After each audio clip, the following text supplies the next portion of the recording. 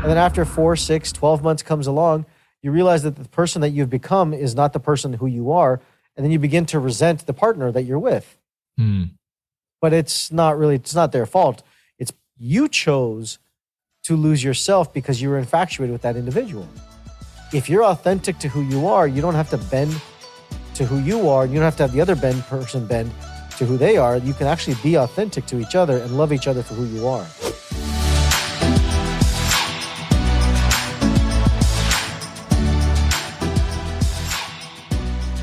Hello, everybody. Welcome back to The Pursuit. I'm your host, Ben Spangler. So excited to have you here today for another episode. And at The Pursuit, as you know, here at the show, we're all in the pursuit of helping you create your best body, mind, spirit, and life. And today's guest is none other than Dr. Alok Trivedi. I've just been getting to know Dr. Alok. We got connected through Steve Siebold, as many of you listen to and know of Steve. But let me tell you a bit about Dr. Alok. He's a media personality. He's an expert in health, human behavior, performance. He's been studying the brain and for over 27 years now, neuroscience, which I'm so excited to talk a bit about that stuff. But ultimately, in what he's done is he's really created developed the science behind success and fulfillment. And so I know in his company, he spends time helping sales and leadership teams, lead entrepreneurs. I saw you work with athletes as well, but really helping them rewire their brains so you can get to the root cause in transforming your life in whatever areas you want to succeed in. So Dr. Alok, so excited to have you. Thanks for your time. Oh, Ben, thanks for having me. This is going to be great. I appreciate it. I'm looking forward to it. So I know one of the things you teach is the science of success and fulfillment. And I know everybody listening is all about success and fulfillment. They want more of that. I think a lot of us start out, which I know this was your journey reading about it, but a lot of us start out chasing success per se, and then missing the other component.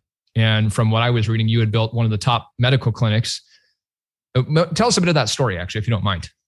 Well, I wrote the book called Chasing Success for that reason, because that's why I wrote it, because that's what we do. As people, we go out and we chase this idea, success, and really it comes from an inadequacy in ourselves, right? As children, we feel inadequate to our mothers, our fathers, our teachers, our preachers, the people who we think that we know, and we now don't feel fulfilled and whole on our own. So we think that we have to validate ourselves and go get it from the outside. And we have to go get it from the outside, which is going to only make us feel better, which is going to make our dopamine rise for a short period of time, for that sudden hit that you get, but then all of a sudden you realize that it's fleeting and it's non-lasting and you lose it, right? And I did the same thing. I built a huge practice in the healthcare space and seeing over 1,250 patient visits a week by myself. Wow. It was an organizational machine, but I was making money. I was 26 years old and I was making like a couple $100,000 a month. And that's a lot of money for a 26-year-old kid. And I wasn't doing crypto. We didn't have crypto back then. This is like hard-earned money. And I came from a blue, what's it called? Blue collar. Blue collar. I was thinking bluegrass. Yeah. I came from Tennessee this weekend, so that's in my head. And we literally have been just, that was a lot of money for me. And I had to figure out how to adapt and how to change. And what I realized is, as late Bob Proctor, who had a chance to get to know in my years and connect with, always said is that money makes you more of who you are. Is if you're a jerk, it makes you more of a jerk. If you're a great human being, it makes you more of a great human being. And I think at that time I was a jerk, to be very true with you. I think I was a jerk and it made me more of a jerk until I had to learn my lessons and learn that it wasn't about the money. It was about who I was and what I really wanted to do and who I really wanted to be. And that took me down the path to really understand how the brain works and how I work and truly honor who I was in that process. When I got it, then life started to open up. But I think most of us are taught to chase the things in a backwards momentum of thinking that success is going to bring us fulfillment, but it's not. It's actually fulfillment that brings us success. I love that. Actually, on the note of Bob, one of my favorite books is his book, It's Not About the Money.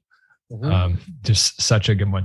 So I got a question for you on that. I mean, you came to that point where you realized, hold on a sec, this isn't giving me what I'm actually looking for. I know a lot of people are probably still at that point of chasing success, thinking that if I had the money, if I had the success, then I would have it. So immediately, what's one thing they could shift in their paradigm, their thinking to say, hey, hold on a sec? Well, I think there's a lot you could shift. I think first thing you got to realize is, I always say that the first thing you got to do is the most important thing people need to understand is their true identity. And this is not just an airy-fairy psychological term. There's a science to an identity. Once you understand what your values are, your true values are, and you understand what your identity is, and you understand the two, then then you know why you do what you do. I met with a leader in another financial services organization one time, and I took him from basically, he was making a couple $100,000 a year, which is great money. Mm-hmm. And I said to him, you don't understand why you do what you do. And he said, what do you mean? I said, you're doing things to chase money, but it's not about chasing money. I said, everyone's out there to teach you how to think, right? You've got lots of great books and lots of great authors right behind you, and they're all great at what they do, but they're teaching you how other people think. And I have no disrespect to them. I'm standing on the shoulders of them. They're brilliant. Robin, I see Brendan, and I see, T. Harv Eker there. They're all fantastic, right? And all the other books you have there, they're all great. However, I don't do that. I don't teach you how other people think. I teach you why you think the way that you do. Because when you understand why you think the way that you do, then you're not going to try and be like somebody else. And when you can be who you are, then the mind-body connection actually becomes real, and you move congruently towards what it is you're going after versus trying to chase something that's not really yours authentically. Wow. I love that. I've never thought of it that way, where everyone else is trying to teach you how to think rather than learning why you think the way that you do think. That's so good. If we could jump into some of that stuff, maybe. I know we were talking beforehand about just some of the neuroscience, and I know we could chat about that for hours, but why don't we talk a little bit about, I guess even for people to understand maybe those different aspects of brain when you talk about the three primary elements of brain. Can you expand on that a bit? Well, there's three primary, I just use Paul MacLean's model inside of it to talk about it. He used the amygdala, the limbic brain, and the prefrontal cortex. And the limbic brain, the amygdala brain is the emotional. It's a reptile center. It's a lizard brain that we call it, right? And you're always responsive. You're always looking at things from a reactive standpoint. And you're looking at things and saying, you know what? This response is going to create this, this stimulus, is going to create this response. And most people think that they're the ones choosing their responses. You're not. Your nervous system is already within 0.08 of a second, it's already dictating and determining the response before you even cognitively can think about it. Wow. So people think, oh, you know what? When you said you called me a jerk, I thought about it and I responded differently. No, you didn't. It was a response, a trigger that happened from way back when that you acted out in this fashion. And so our amygdala determines kind of where we're going, either good or bad, right or wrong. We decipher that. And what it does, it paints this picture of extreme thinking in our brain, all or nones. And these all or none responses is what creates a lot of, psychosomatic illnesses. And we create so polarized in our body. Then you've got the limbic brain. This is the emotional center of the brain. This is really the center that's thinking, and it's emotionally cognizant inside that. You have the hypothalamus specifically inside of that that's reading and analyzing all the brain functions. And inside of there sits this area that determines your values. And your values, it helps you analyze who you really are. And when you understand what your values really are, you are congruent to that and you'll make better decisions for yourself. See, most people don't know their values and they're living in the amygdala and they're trying to chase success without realizing what it means to them. That's why every program I ever do, I say, instead of going, what would success look like for you? Not for your leaders, not for your upline, not for your downline, not for your parents, your mother, your father, your teacher, but what would it look like for you? And here's the thing people will tell me is that, oh, I think I know. But when I ask them really dig into it, Ben, it's somebody else's answer. It's never their own. So it's like, okay, you're not being authentic to who you are. And we know authenticity actually has a very, very scientific meaning. They've measured this. And they've shown that authenticity is defined by something that you believe, and when you speak it, it's true to you. Right? So for example, I'll give you an example of this, right? Yeah. We've all been taught this idea of doing these positive affirmations. And I can tell you for majority of the population, they're not. They can sit there in the mirror and say, I'm rich, I'm rich, I'm rich, I'm rich, I'm rich, I'm rich. But on the back, they're thinking, I got this debt, I got this debt, I got this debt, the credit card bill is collecting, they're calling me. And you have this brain bifurcation is what I call it, where your brain splits and realizes that it's not really authentically true. And the mind and body are trying to get you to be authentic, which is what leads us to the prefrontal cortex. When we get to the prefrontal cortex, that's the executive center of the brain. Many authors have called that. It's the area of the brain that you think furthest from, furthest vision, clarity, and you have most direction from that space. Got it. Right. Yeah. I geeked out with you a little bit. I hope that was okay. That's awesome. I love that stuff. When you just talked about that, where you said the mind and the body, can you say that part again? They want to be congruent. What was the phrase you used? The mind and body want to become congruent. Yeah. And when they're aligned and congruent to who they are, to the mind and body being, then you move in a congruent fashion towards what's authentic to you. And you don't have those voices in your head telling you that, you're not good enough, you're not bad enough. See, I say this all the time, is that confidence is a symptom of authenticity. Interesting. Because we've got all these programs out there of people trying to be, I'll teach you how to be more confident. I'll teach you how to be more confident. That's pseudo-confidence. Pseudo-confidence goes up and down and up and down. True confidence, it doesn't need it. It's when you're authentic to who you are, confidence becomes the byproduct of it. Wow. I guess that's why too, when you say one thing and then you actually do it. So I'm going to do X and then I go and do it. There's such a great feeling, is we're literally wired for that, to be congruent with what I say and what I do. I'll give you an example of this to give you some context, right? Yeah. I'm a doctor, as you mentioned earlier, and I've spent many years of my practice. I built a large practice and everything, and I teach people about health. But here's the reality of it, right? And I would sit there and I'd smoke cigarettes. I'd drink on the weekends, and I was probably about 50 pounds overweight. But I was a really good doctor. I could give really good information, but I wasn't congruent and authentic to myself inside that time. And I was falsifying it to myself. And so I would sit and say, I'm healthy, but was I really healthy? Right? I many times smokers will come and tell me, you know what? I'm healthy. All I do is smoke. Yeah, that's probably not healthy. that doesn't mean you're healthy. But it wasn't until I actually started getting congruent to who I was. Right. And my training and my exercise and not smoking, not drinking, not doing any of these things, and getting really authentic to who I was. That's when I started moving towards what it is I wanted. Right. Yeah. And the confidence comes when you live in your identity. When you're trying to live in somebody else's identity, you lose who you are, and you lose yourself inside of it. Relationships are stagnant. I'm going to take a tangent here, if that's okay with you, Ben. Yeah, please. Relationships are known to do this, right? Husband, wives get together, or boyfriend, girlfriend. You first start dating. You lose yourself in the other person. And then after 4, 6, 12 months comes along, you realize that the person that you've become is not the person who you are.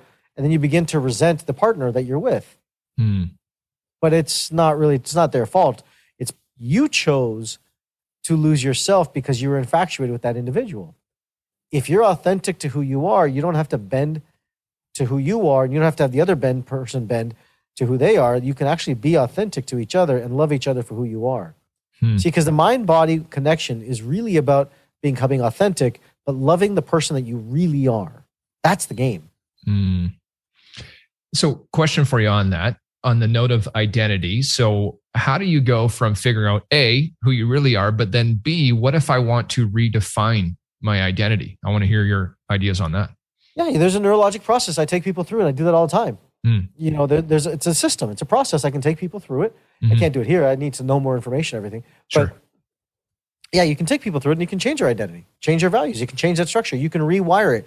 Anything that can be wired one way can be rewired a different way. And so, I have patients, or not patients anymore, like clients that come to me from all over, and they'll be holding on to stories and patterns in their brain, and I'll rewire them, or that no longer exists. I call it the anti-therapy approach to living, right? It's because therapy, you need years and years and years, and they do amazing work, so I'm not taking away from them. Yeah. I've just created a different mousetrap, and I can help people and rewire them. People who've been losing money and going bankrupt, rewire them. Athletes, I have a client right now, he's a billionaire, and he meets with me once a month, just spends a day with me. He's like, all right, what do I got in my head? I got to keep rewiring it, make sure that I'm staying congruent. Because they realize, here's the thing, right? Like, just like you, Ben, you realize that performers, high-level performers, want the mental edge. They want the edge, and they know it. It's in here. But I'm going to tell you something. It's not just here. It's also here. It's physically, too. Because the mind-body connection is one. And if we can't see that, we lose it. 94% of our serotonin is made in our stomach. Our feel-good hormone is made in our stomach. And so we talk about the brain and our thinking and our edge, and entrepreneurs miss the boat. They say, I want the mental edge, but then they'll go out and have McDonald's and fries and like a Diet Coke. I'm like, that's not helping you. If you really want the edge, you've got to take yourself and train yourself like an athlete does. Like mind and body getting congruent for the performance. And I consider every day a performance. How do you show up in your performance? There are days where you're off, days you're recovering, and days when you're performing, but you've got to be able to dance inside of both of that. So hope that helps. That helps a lot for sure. I want to take a step back, actually, when you were talking about yourself, where you were falsifying to yourself. And I know one of the things you teach is cut the BS. And Can we talk a little bit about that too? Because I feel like I've noticed in my own life, actually, I didn't tell you this beforehand, but I want to say in the last probably 2 or 3 months, I realized that there was areas in my life where I became aware I was actually consciously lying or unconsciously lying to myself about these things that I really did want to change and pretending they weren't as bad as they were. So again, can you expand on that idea of cutting the BS? Yeah, cut the BS is, it's an acronym. We started that maybe 5-6 years ago. Now everyone and their mother has that acronym. They're like, cut the BS, cut the BS. Well, the truth is that every story we tell ourselves is BS. It's all BS. Even the good ones are BS. Not the negative ones. Even the good ones are BS. We falsify ourselves to be better than we are, and we patronize ourselves to make ourselves feel better when we're worse. But they're all BS because really they're just stories we make up in our head. And so a buddy of mine, he caught me in one of my programs, and I have an intensity to me that helps me get people to break through, and I get results because of that. And I was sitting there, and I told the person, I said, stop the nonsense. You're lying to yourself. Cut the BS, and let's move forward with this. Let's get real inside of this. So cutting the BS was the rewiring process when I get intense, right? I call people to the carpet, and here it is, objectively. Because here's the thing, right? Personal development for the most part, and I'm going to probably piss some people off when I say this, personal development for the most part is a feel-good industry. Make me feel better. That's not the industry I'm in, but that's the industry I get lumped in. But because that's not what I really do. I'm not interested in making people feel better. I'm interested in making them become grateful. Because when they become grateful, by default, they feel better. Right? And great gratitude is actually the state that allows you to heal. And so really, I'm still a doctor, but I help people connect the mind body so that they can actually heal their journey of the past so they can feel better for where they are. But most personal development is like, here's how do I get better? How do I achieve more success? Right. It's not really the premise of what I do, but it's a byproduct because when you appreciate yourself and you connect the mind body, then success and fulfillment show up congruently. And when you say gratitude's the state to allow you to heal, what do you mean by that? So gratitude is, as Bill Gove, Steve's mentor and my mentor, used to say that gratitude is the aristocrat of all emotion. True gratitude is where you have perfect balance in the brain and the mind. And when you have that, and you have true balance in the brain, you have nothing but gratitude. And the only thing that I've ever noticed anyone say is thank you. Is thank you for the entire experience. And you have balanced in your nervous system because your whole brain and your whole expression, all these things that we sit and say are happy and sad, they're all neurochemicals. They're all neurochemicals. But gratitude is the healing state that allows the neurochemistry to become in balance.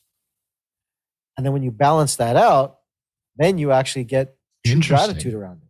And you don't stay stuck in there. And the nervous system is balanced and healed. That's why I get cases from, I don't walk around saying I cure anything by any means. I had a TikTok video the other day that went viral and had almost 1 million views. And I said, diabetes is not a disease. And oh my God, people were so victimized. I said, what about type 1? You're an idiot. They start calling me all these names behind it, right?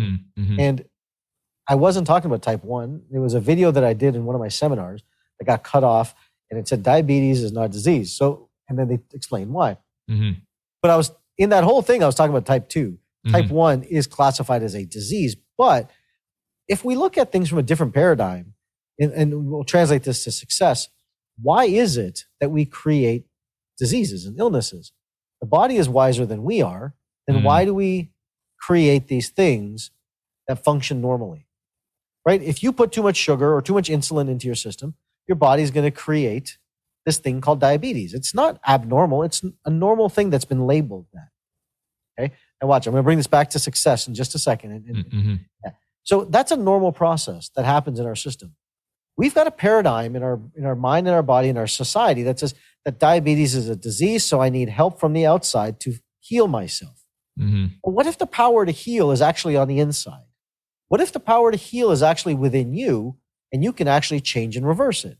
And that's what I found to be true. And so in that same case, we walk around on the personal development side and our psychology side and say, you know what? We have these limiting beliefs. Well, why would we create a belief that's limiting if it wasn't there to serve us? It has to serve us. In the same way that diabetes and increased sugars is there serving us, telling us, hey, look, you've got too much sugar in the blood. You got to lower it. In the same way, if we look at a limiting belief, that's also got to serve us. And when we understand that the brain is not built on happiness or abundance or success, it's built on survival, then we realize there's a different paradigm to this equation. And then you look at it and say, well, you know what? Why did I create that belief? Why did I create this disease? Why did I create this illness? Why did I create this? Was it to sabotage myself, or was it actually to create survival for myself? And the answer, neurologically, is for survival, not sabotage. Wow. That's fascinating. And then we view it as, because we may not be getting the success we want, we view it as sabotage, but in reality, it's polarized. It's a delusion. It really is a delusion. Right. And that's why I say that much of the industry, many people are under a delusion. And I get chastised because I'm telling people the truth of the brain, and the people want to hear the other side of it. And I get it, right? It feels good to say, it's not my fault. It's not my fault this is happening. I'm a victim to it. But look, we are all here to get empowered. And if you're to be empowered, that means you have to take 100% responsibility, not 50%, 100% responsibility for who you are, what you do, the decisions you make, and the outcomes you create. Then, and only then, for all aspects of life, then and only then do you actually have empowerment. If not, we have a victimized world. Yeah. I remember listening to Brian Tracy years and years and years ago. I know you've spoken with him too, on stage, but he talked about the two things that changed his life. One was goal setting, but the first one was taking 100% responsibility. And that made an impact on me. The Psychology of Winning, I think, was a program. Anyways, doesn't matter. 15 years ago. And so good, man. I want to talk about this idea, because I know this is what you're teaching right now too, but really when we were talking before recording too, really I think part of your mission is helping people lead inspired lives. And I think that everybody listening wants to be more in love with their life. And I think that, the more if we're chasing anything, it's not the money, it's not the car, it's not the house, it's the feeling we think that if I have these things, it's actually going to bring, which ultimately for, I think all of us, is inspiration, right? I'm waking up feeling inspired and in love with life. So as you teach some of those ideas, what maybe one or two things, I don't want you to give everything, people should get connected with your work, but what's one or two things people can implement into their life to ignite some of that flame now, not some made up day in the future? Sure, I can give you a lot to that. And this is what I do. But let me take a step back, if that's okay with you, Ben. I'm just kind of give you some context to the term inspiration. Inspiration is not it's a feeling, but it's not the one that most people like to, it's not the way that I look at it. Okay. To live an inspired life, it means you get up in the morning and you love to live your life. And you're excited about it. You're thrilled about it. And you don't feel fatigued and tired. You actually move forward for it. I use this term inspiring, not from a standpoint of, just feeling good, right? Someone who climbs a mountain with, one lung, as someone I know, a friend of mine, like that's amazing. That's inspiring in the way that he did it. That's not what I mean. What I mean by inspiring, the term means to bring more oxygen into your body. It means that you're actually putting oxygen in lifeblood into your body. That's inspiring. It's your breath. You're taking breath inside it. So when you're inspired, you have a neurochemical response, and it causes your bronchioles and your alveoli to expand. Versus when you're in a motivated state, you are actually in an expired state, and your nervous system and your bronchioles are contracted. So you get less oxygen into your system. So when I say that the mind-body connection is real, it's 100% real. And I've spent the last 35 years of my life studying it to understanding it. So when we look at our lungs and we look at inspiration, we're bringing oxygen in. That's more life advancement, right? Not necessarily just a feeling inside of it. So when the work that I do is about helping people heal, which is an acronym that I just use, that means helping energy align with love. That's all I'm doing, right? Helping energy align with love. I don't help anybody cure any diseases. I don't help anyone reverse any diseases. I help people heal their journey, and I'll put the right environment together and people heal. Mind, body, business. That's why I work with entrepreneurs who want to heal. That's really what I do. And C-level executives and athletes and all that stuff.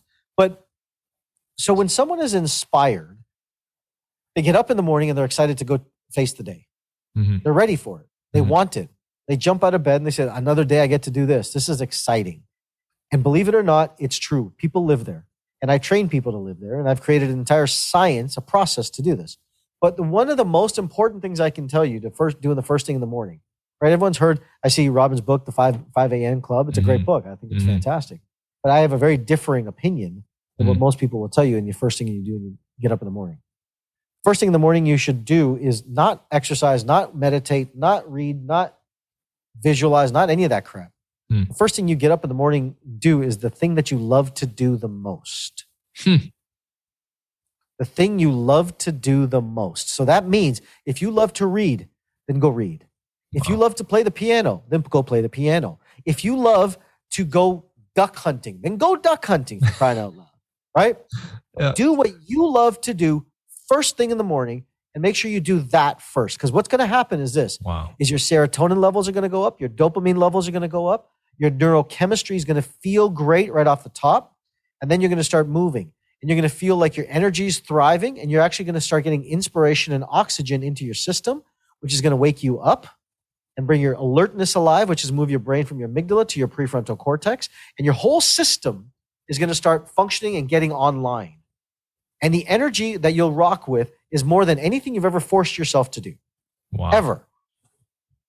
Then, you feel like exercising? Go exercise. You feel like meditating? Go meditate. You feel like reading? Go read. Do what it is after that. But you must start the day with the thing you love to do the most. You know, I'm fortunate enough in my life, and I think you may be, and you're moving to that path at least, is that I get to do what I love to do every single day. I love to teach. My highest value is a teacher. I'm a speaker and a teacher by far. I love to learn. I'm a student, just like all of you are probably watching this. I'm a student. I'm an entrepreneur. I'm a businessman. I love my businesses. I'm a dad in my family. Like, that's who I am. And money is number 5. Money is not my number 1 priority, nor will it ever be, nor do I want it to be. But it's number 5 on my list because I understand its value. But I love to teach. I will teach all day long. You could probably tell from this interview, this energy is not manufactured. There's no coffee. There's no caffeine. There's no 5-hour energy. This is real, authentic energy. And this is after traveling for an entire week. Wow. And if you have that energy, it's because you love to do something. You don't have to falsify it. Right? Today, we have all this falsified. You need sugars and caffeine and all this crap to get your body to work. You don't. Focus on what you love to do first thing in the morning and then do that. Second thing you want to do in the morning is this, is you don't want to do your positive affirmations. Cut that crap out, because when you set a positive affirmation, you set yourself up for a delusion and a fantasy that can't be met during the day. You want to set yourself up objectively to be real. And you want to look at what challenges you're going to face today, and how am I going to face them? How am I going to navigate them?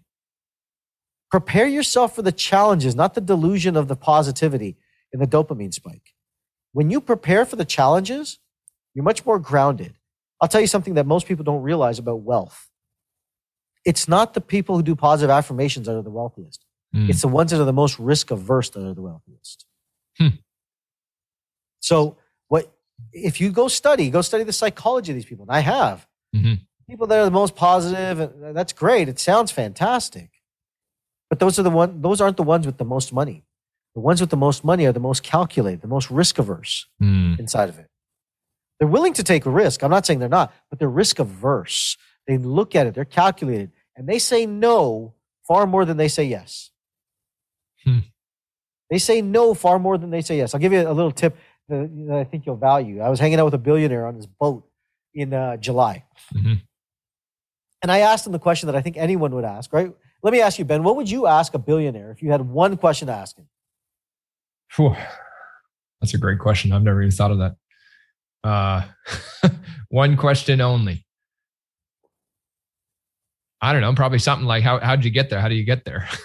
Okay, that's a good question. Yeah. I had the opportunity to ask those, and then I was picking his brain. Yeah. And he said, then I said, what books do you read? He said, I hate this question. He said, because everybody thinks that billionaires read all these books. He goes, here's the truth. He goes, billionaires are too busy making money. They don't have time to read books. Wow. And I said, that's damn good. Because what they do is they find the people who've written great books and they go buy them for the day. Wow. And they learn everything that they taught in that book, and they learned it in a day, and they apply it to themselves, and they get the information, they move on. Wow. And I'm like, oh my God, that was pure gold. Pure gold. I never even would have thought about it that way, right? Because everyone's like you, right? Like you got to read books, got to read all these books. I love reading too. Yeah.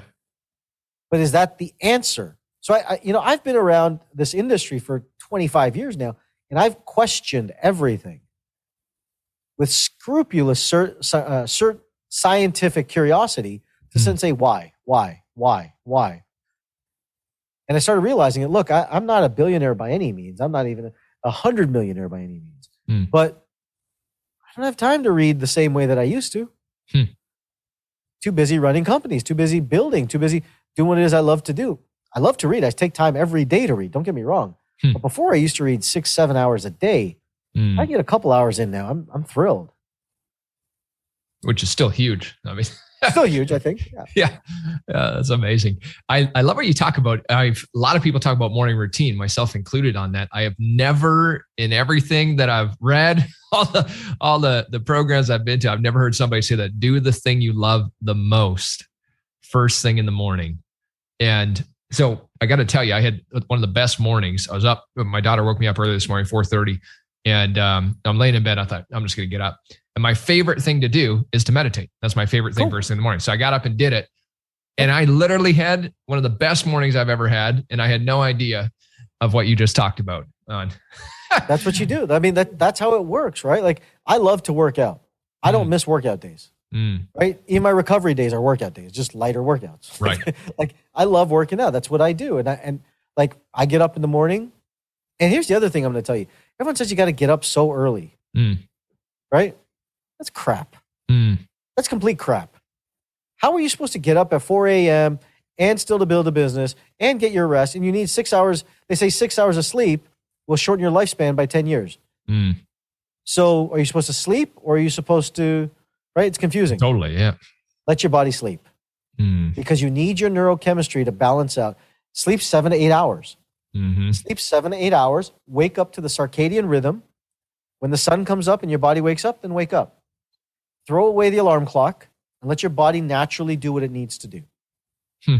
Right? And when you do that, then you allow the system to actually process and get real with where it's at. And then you get up and you move towards what it is you want. But if you love to meditate first thing, meditate. If you love to just, sit and knit, then knit. Doesn't matter what it is. Most people won't, they'll sit and say, I love to do this, but they'll never take the time in their day to do it. And before you know it, they'll turn 60, 70, 80 years old and say, I loved playing the piano back in the day. Yeah, I loved it. I haven't played in so many years. Why not? What's the point of living if you can't do the things that you love? Totally. Fast backwards. Yeah. Why do you think that is? Why do you think what you just said? Why do you think people put off living so much of what they really do love in their lives? Because they're stuck in the amygdala brain. They're stuck in the amygdala consciousness of survival, right? And they're in a constant need for survival. They haven't planned, organized themselves for a longer term of greater growth. They haven't set themselves up in that fashion. What they've done is they've set themselves up short windows. They haven't saved money. They don't do what they love to do. Work becomes arduous. And so here's the thing about money, right? If you have guilt and shame around money, you're going to give away your money. If you have resentment around money, you're going to stop bringing in money. So they have all these emotions around money and the growth around money that they don't actually see themselves growing and evolving. What they do is that they stay stuck and they're now desperate. And they're exhausted. And their cortisol levels in their body are sky high. Totally. And their fat is sky high. And they're looking at their system and saying, why am I not performing? I want to do better. And we know you do. However, you've just made the wrong choice in your life thinking that doing something else for money was going to be the answer. Then we all have to do things for money in the beginning. I'm not saying no. That's why I'm saying, you know what? Before you can get to the point of doing what it is you love 90% of the time or 100% of the time, right? At least do it in the morning. Right. At least get up. If you love to speak, right? Like you're going to be a speaker, Ben, and I love that, right? And you're doing these podcasts. It's great. But if I were you and you love to speak, I'd get up at 4 a.m. or whatever you get up. First thing you do is do a Facebook Live video and teach and speak. Just start there. Right. Everyone's looking for the perfect place to be. And when I get there, then I'll start. When I'll get there, I'll start. Start now. Yeah. Start building it in. Larry Wilson is a mentor that you've heard that name through Steve many times over, I'm sure. Yeah. Larry and I had a brief opportunity to meet Larry and speak with him. Mm-hmm. And I said, Larry, I want to speak. I want to help. I want to teach. He's like, then start speaking. I was like, but what about, he's like, then just start speaking. Now, this is 10, 12 years ago. And it's true. Just start speaking. Wow. We have all these facets. We have these stupid phones, and you can speak to the world like that. Yeah. Instantly. And that's what we've got to do. That's what we've got to navigate. The quicker we do that, the more we're going to create opportunity for ourselves. Amazing. That's so amazing. Just start on taking those steps, whatever you want to do.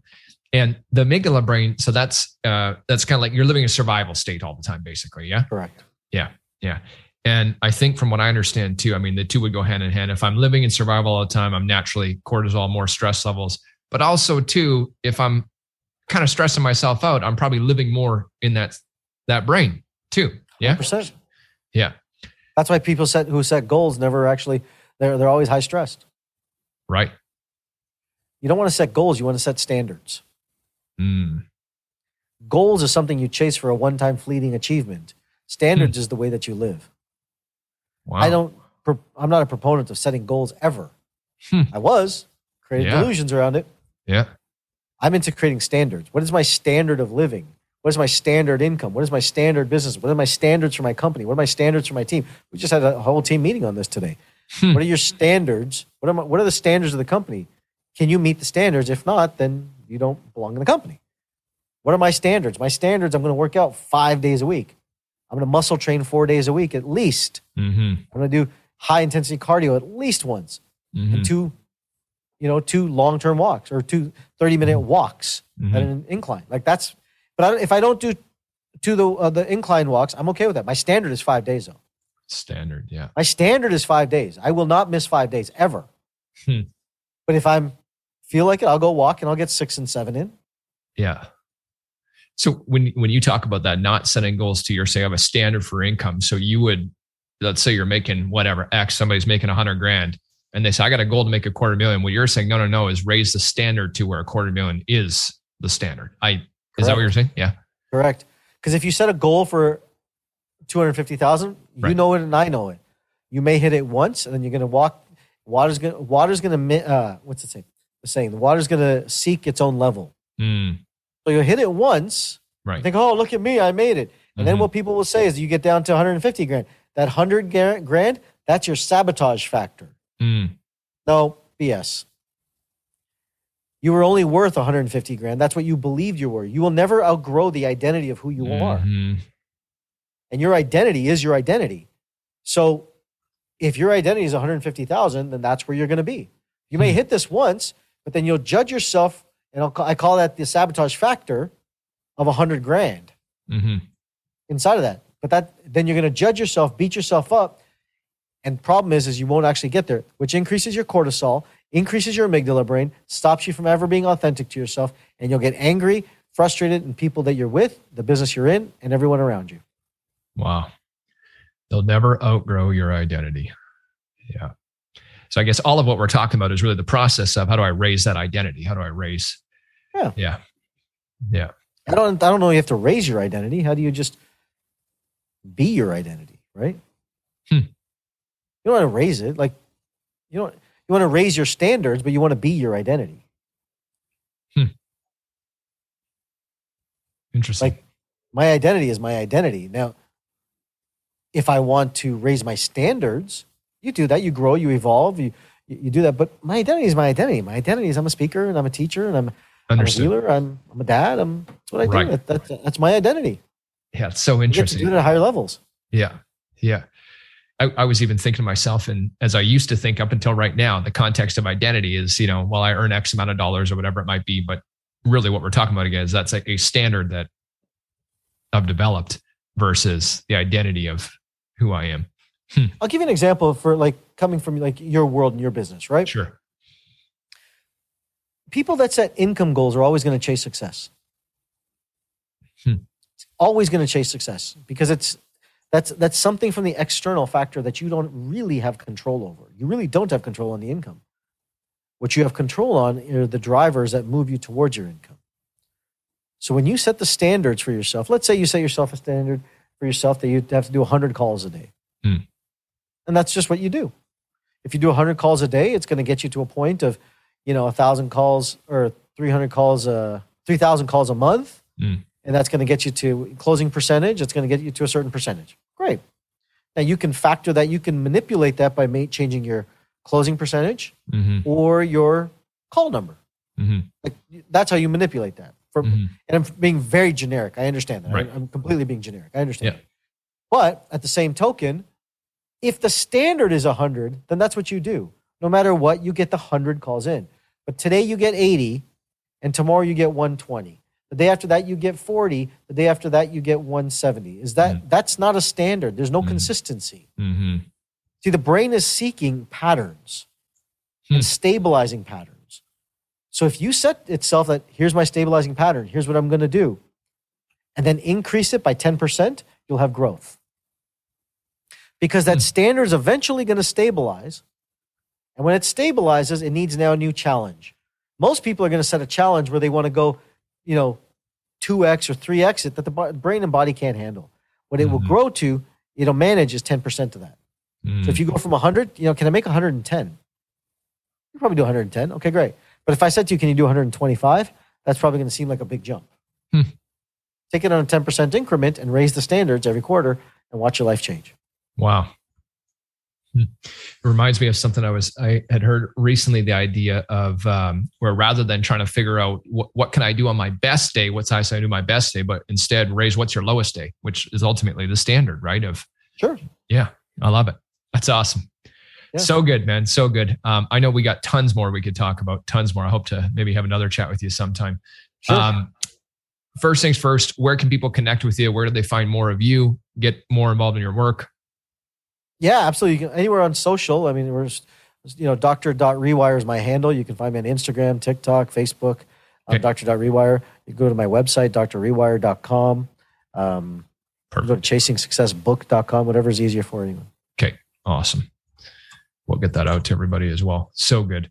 And if you want, what I'll do for your listeners, because I normally don't do this, but if you guys want, we have a thing going on right now. If people want to sign up, I don't know when this is going to go out or whatever, but if they want to sign up, you can, from this documentary, you can go to drtgift.com. And what I do is I have a financial rewire course.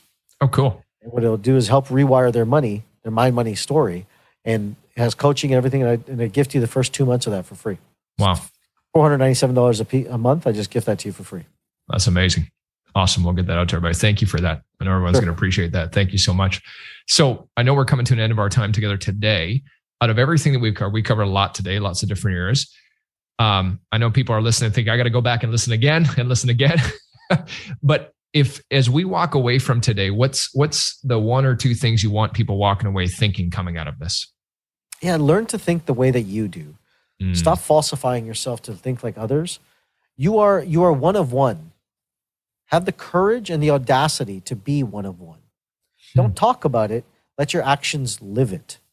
Don't be afraid to stand on the shoulders of the giants that have come before you so that you can actually be yourself. Wow. Be who you are. Steve was my mentor. Bill Gove was my mentor. Bob Proctor was my mentor. But I've stood on the shoulders of these guys to stand up to who I am today. And I am grateful for every one of them. Steve and I are great friends. We're having dinner next month and we hang out all the time. But he's a mentor of mine. I've stood on the shoulders of my mentors, and Steve did the same, and every one of us did the same. And so have the audacity to stand on the shoulders of mentor, because the greatest gift to a mentor is your success. So that only comes when you're authentic. Amazing. Amazing. Dr. Alok, thank you so much. This is truly, truly incredible. Even for me personally, I have to tell you, I couldn't have known this beforehand, but everything that you're talking about is so on point for shifts I'm making in my life right now. And I love it. Okay, everybody. Awesome. Hey, make sure you share the episode. Tag Dr. Alok, Dr.Rewire on all the social platforms. Tag me with it.